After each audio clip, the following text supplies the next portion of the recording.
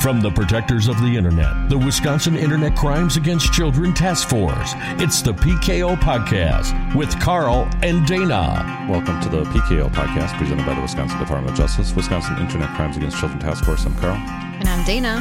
Part 2. Welcome back. Amy Crow with Summit Credit Union, Financial Education Specialist. Hi. Hi. Do you have a financial joke? God. That would have been awesome to have. Gosh. I don't have a financial I wish joke. you could have- Otherwise, I would say one, but I don't. Prepped me on that, Carl. It just rang in my head. We're in part 2 of this pretty awesome segment, and could have been a financial joke. All right, you ready for this, though? Sure. All right. Go for it. Carl's not going to get this one, but I get them all ever? you're not going to understand No. it. What do you call the guards working at a Samsung store? No idea. Guardians of the Galaxy. Oh my gosh. Wow. It's actually pretty funny. See? I actually like that one. I might use that. I'm not a Samsung guy, so I would never know that there's guards there. That's what I was, yeah. Or they Apple. could just implying that there are guards there. Right. Yeah. Because you need to guard that product. You guys use these jokes. They're good icebreakers for kids. The littles like them, trust me. Well, mine do anyway. But, all right. Let's dig into part 2. So we left off, we were talking a lot about just in general, like scams to watch out for, security information to watch out for when we're giving our kids some of that financial responsibility and letting them delve into budgeting and purchasing and all that kind of stuff without a ton of oversight. Yeah, it's really important to think about what types of things you need to watch with your kids when it comes to financial products, and also their online habits, whether it's online shopping habits, their online app habits for their financial institution.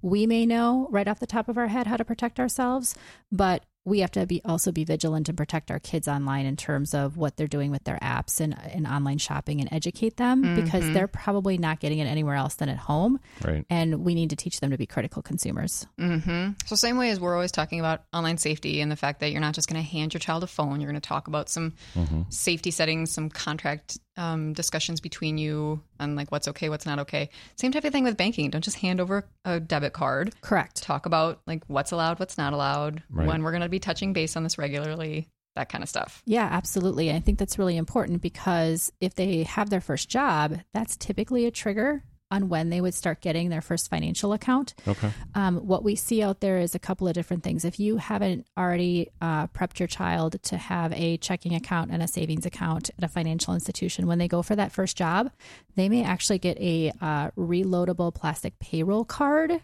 to use instead. Oh. And so I recommend go to the financial institution, talk through getting a savings and a checking account, being able to have that routing number to be able to give to that employer, Sure. so that your student can get paid. But I do know that there's lots of parents who, like to transfer money to a child and not want to have that money in cash when the kid is going someplace. And that plastic debit card is more convenient for them. And so they're actually giving checking accounts with debit cards to their children prior to getting their first job and their first payroll. Sure. We did that with our daughter because we wanted, she's more mobile. She's out with friends. She's on some sports teams. They go out to the local ice cream shop after a game, different things like that. And we don't always have cash on us, right, to give her money to do that. Yep. It's easier for her to have that debit card with her, and I can preload that instantly to be able to put another $10 onto her account, because I'm not always going to remember to bring cash home when she has those opportunities. And your two accounts are linked, so your account and her account linked together, so you just do that online, or do you have to go to the bank and deposit it? Yeah, so at Summit, what we do is we actually have our primary checking account and my daughter's primary checking account can be linked in online banking, and I can see everything that's going on in her accounts as an option. Interesting. Or the other option is I just do like transfer to another in online banking, and I put in her account number and in a couple of her last name, and it will go to that account at Summit. It gets a little harder when you're transferring between financial institutions, but when you have in every financial institution is going to be different. Sure. But it allows me the opportunity without theoretically knowing her username and password for her checking account, although I do because that's just good practice for me to know. I can instantly see all of her checking account transactions. I can transfer money super quick. I can see if she's taken money out of her clothing account. I can see how much money she might have saved for, a car potentially in the future. So it just gives me a little bit more control and monitoring access for her debit card and her savings account. Interesting. Are there ways to set up? So one of the things we recommend with internet safety in general is those frequent discussions about what's okay, what's not okay, safety stuff, checking over accounts, that kind of thing. But then we always talk about it's good, especially as kids are getting started, to set parental approvals. So you kind of have an idea of what they're downloading, what they're doing online, that sort of thing. Is there a way to do kind of an approval setting on the spending, or is it more just monitoring it? It's more monitoring it, but I think that you can set those expectations yourself. So if your child's getting a couple $100 for their first job, you set the expectation that you have to divide that in half. Half of it you're saving for college, or a quarter of it you're saving for your gas. And at Summit, we have these little mini savings accounts that you can open up even in online banking, and you can set it for gas, or you could create a pool of money for that. You can create a pool of money for clothing.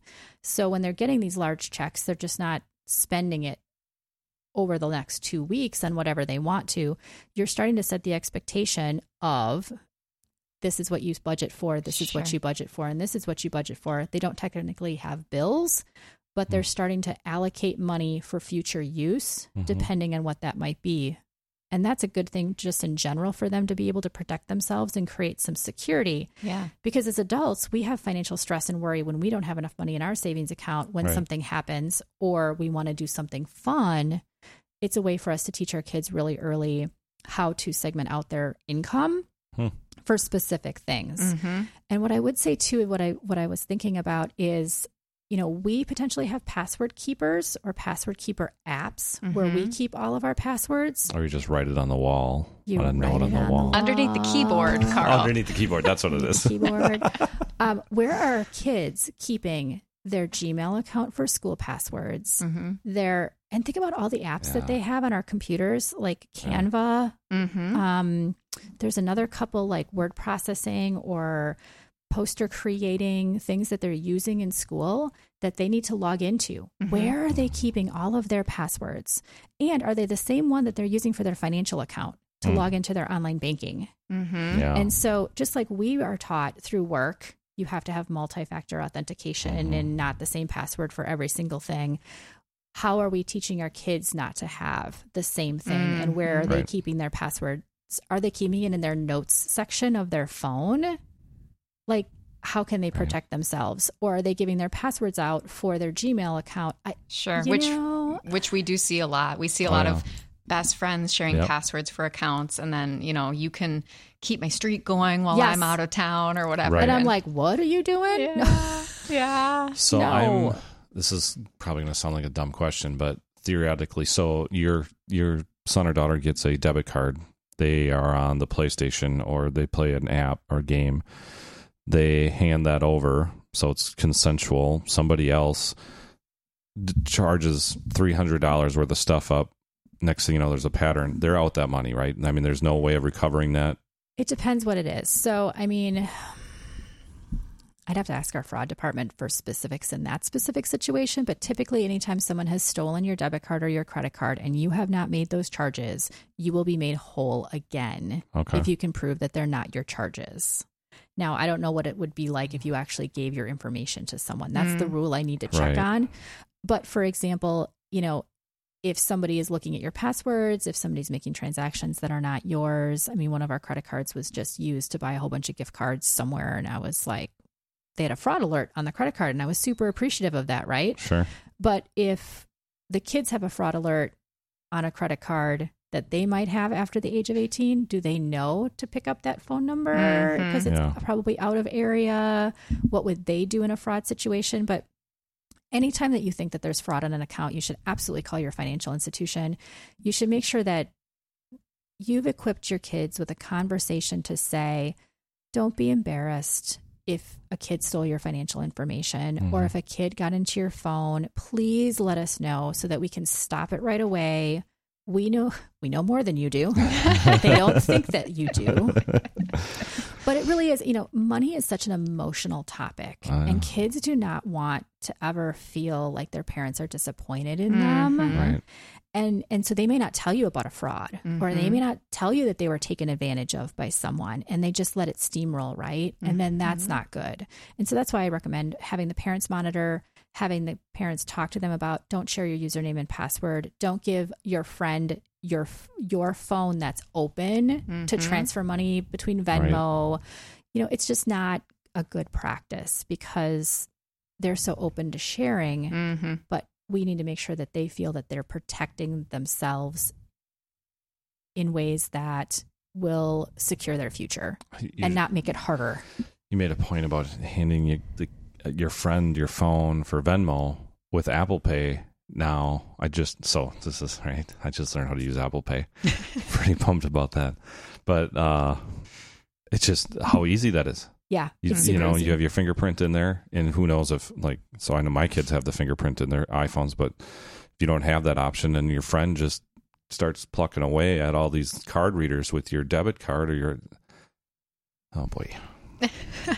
So I think let's got me thinking. Give some examples again. The same thing with us. Like, so we talk about if you make a mistake, don't be embarrassed. You can always talk to an adult. Yes. Good idea for an icebreaker. A lot of times kids don't want to come up and have that, like, I did something dumb, right? Yeah. Send a text, send an email. Hey, mom, dad, whomever, I need to talk to you about something. Please don't get mad. Can we talk tonight?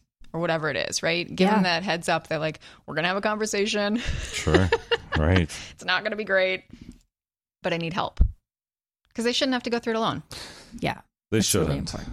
Yeah. I tell you, this is cool. This is, I think, is to have the conversation to teach budgeting and teach finances and everything in today's society with the swipe and go, essentially.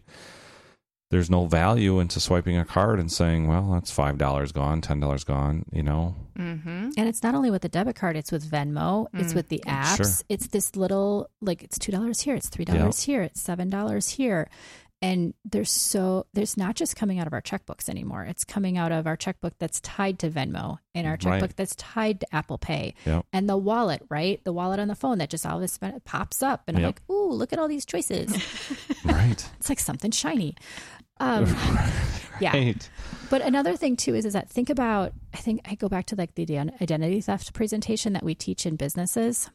And it's, do the kids know and can they identify a scam that comes through their school Gmail account or their personal Yahoo account or their personal Gmail account? Because we know what happens, right? As adults, we know that when it looks like your financial institution or it looks like your credit card that says, stop, if you don't call us or enter your debit card information into this website link, click you will here. be shut off, right? Oh my God, think about how we freak out about that.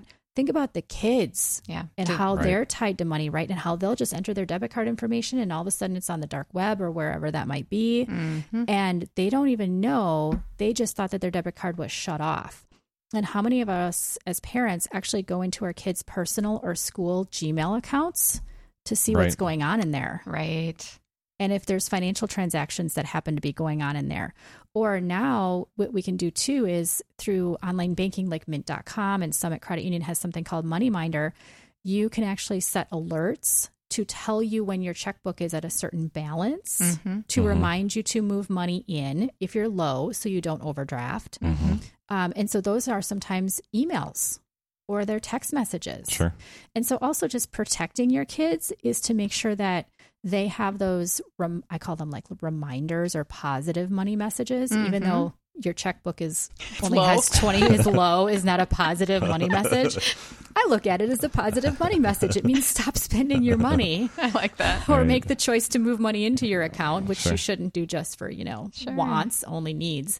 But setting up, making sure that the kids understand that those things are available to them because they're just looking at this debit card as a way to get, ice cream after the sporting event or to go to the mall that you've preloaded $100 on there and just let them go wherever they want to. Immediate gratification. Gratification versus thinking about what is actually my balance or protecting yourself from identity theft. And so those emails protect these kids and help them understand how much money they have left in their accounts. Yeah. And that's a really good point. If they're used to seeing those emails, can they differentiate between a phishing email and that email? And we know kids don't respond real well under peer pressure, decision-making under peer pressure. Yeah. So when you get like a stop now. Your card has been compromised. You must click on this link. You must do this immediately. Can they process that and figure out, okay, take a step back. What do I really need to do? Or are they getting online statements versus paper statements? Mm-hmm. And if they're still getting paper statements at home because maybe the parents are walking through that statement with them to talk about how you spent your money versus on the mobile app. That's a good idea. And it's not you're yelling at them for the choices they made. It's let's talk about these choices. And you've said to me that you want to buy this new whatever, but yet your spending habits don't show me that you're saving to be able to do that. Are they shredding those statements at home as a habit? We shred our statements on habit, but then am I taking, my daughter's statement and shredding it for her? Or are we asking them to shred that? Where are they putting their passwords? Are they using a password keeper? Are they not using a password keeper? Other identifying pieces of information that PII that they have lying around in their lives, whether it's paper or electronic, identifying that and saying, it might not be good for you to keep this here, or what's in your locker, or when the kids come home at the end of the school year and you see all this stuff that has their name and address on it. Not social security numbers anymore because schools are really good about not including that information, but even your name and address. And then if a kid happens to hack something because of whatever, then all of a sudden they have the name, they have the address, they have the debit card number, the 3 digits on the back, the expiration date, and they go on a shopping spree. So it's just thinking about what do we know that's been hammered into our heads, and how can we make sure that we start sharing that information with kids to protect them online and all the things that they're doing. I got a whole nother realm of things to think Carl's about like, now. oh my gosh. Panicking. My son's Don't 13, panic. my daughter's 11. I'm not panicking, kind of.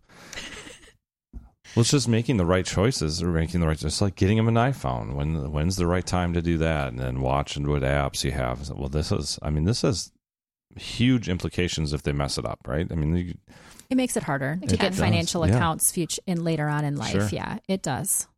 So you guys have a lot of great resources out there. I know you guys are releasing a podcast. We are very soon. We're really excited. Yeah. You do. It's called Money Smarts. You do webinars and little classes and stuff for this kind of thing. Yeah. So where do people go for more information? SummitCreditUnion.com. Under the Money Smarts tab, we have recorded webinars. We have a list of webinars that we will be doing live. Our podcast link is out there. We have blogs. We have tips, tools, and resources. And we can actually come out to your employer as well and talk to you. So amazing. Very awesome multifaceted stuff. what we do for financial education at Summit. It's really fun because we can help people do a lot of really great things in life. We just need to be able to make sure that they're protecting their financial information to be able to do that, and giving them the money tools to be able to make what they really want to happen in life happen. And if we can equip the kids with that information really young, I mean, think about what they could do if they started saving money at a really young age and being a critical consumer and not being taken advantage of, right? Sure. Or not opening themselves up to fraud or theft or scams. They're just going to be so much more further ahead when they head out to college. Absolutely. We're protecting kids online in all realms. I like it. So you can always hit you guys up on your website. You can check out our website, protectkidsonline.wi.gov. And thanks so much for joining us and sharing this information. Thank you both. This has been great. I really appreciate it. Cool. As always. Stay safe.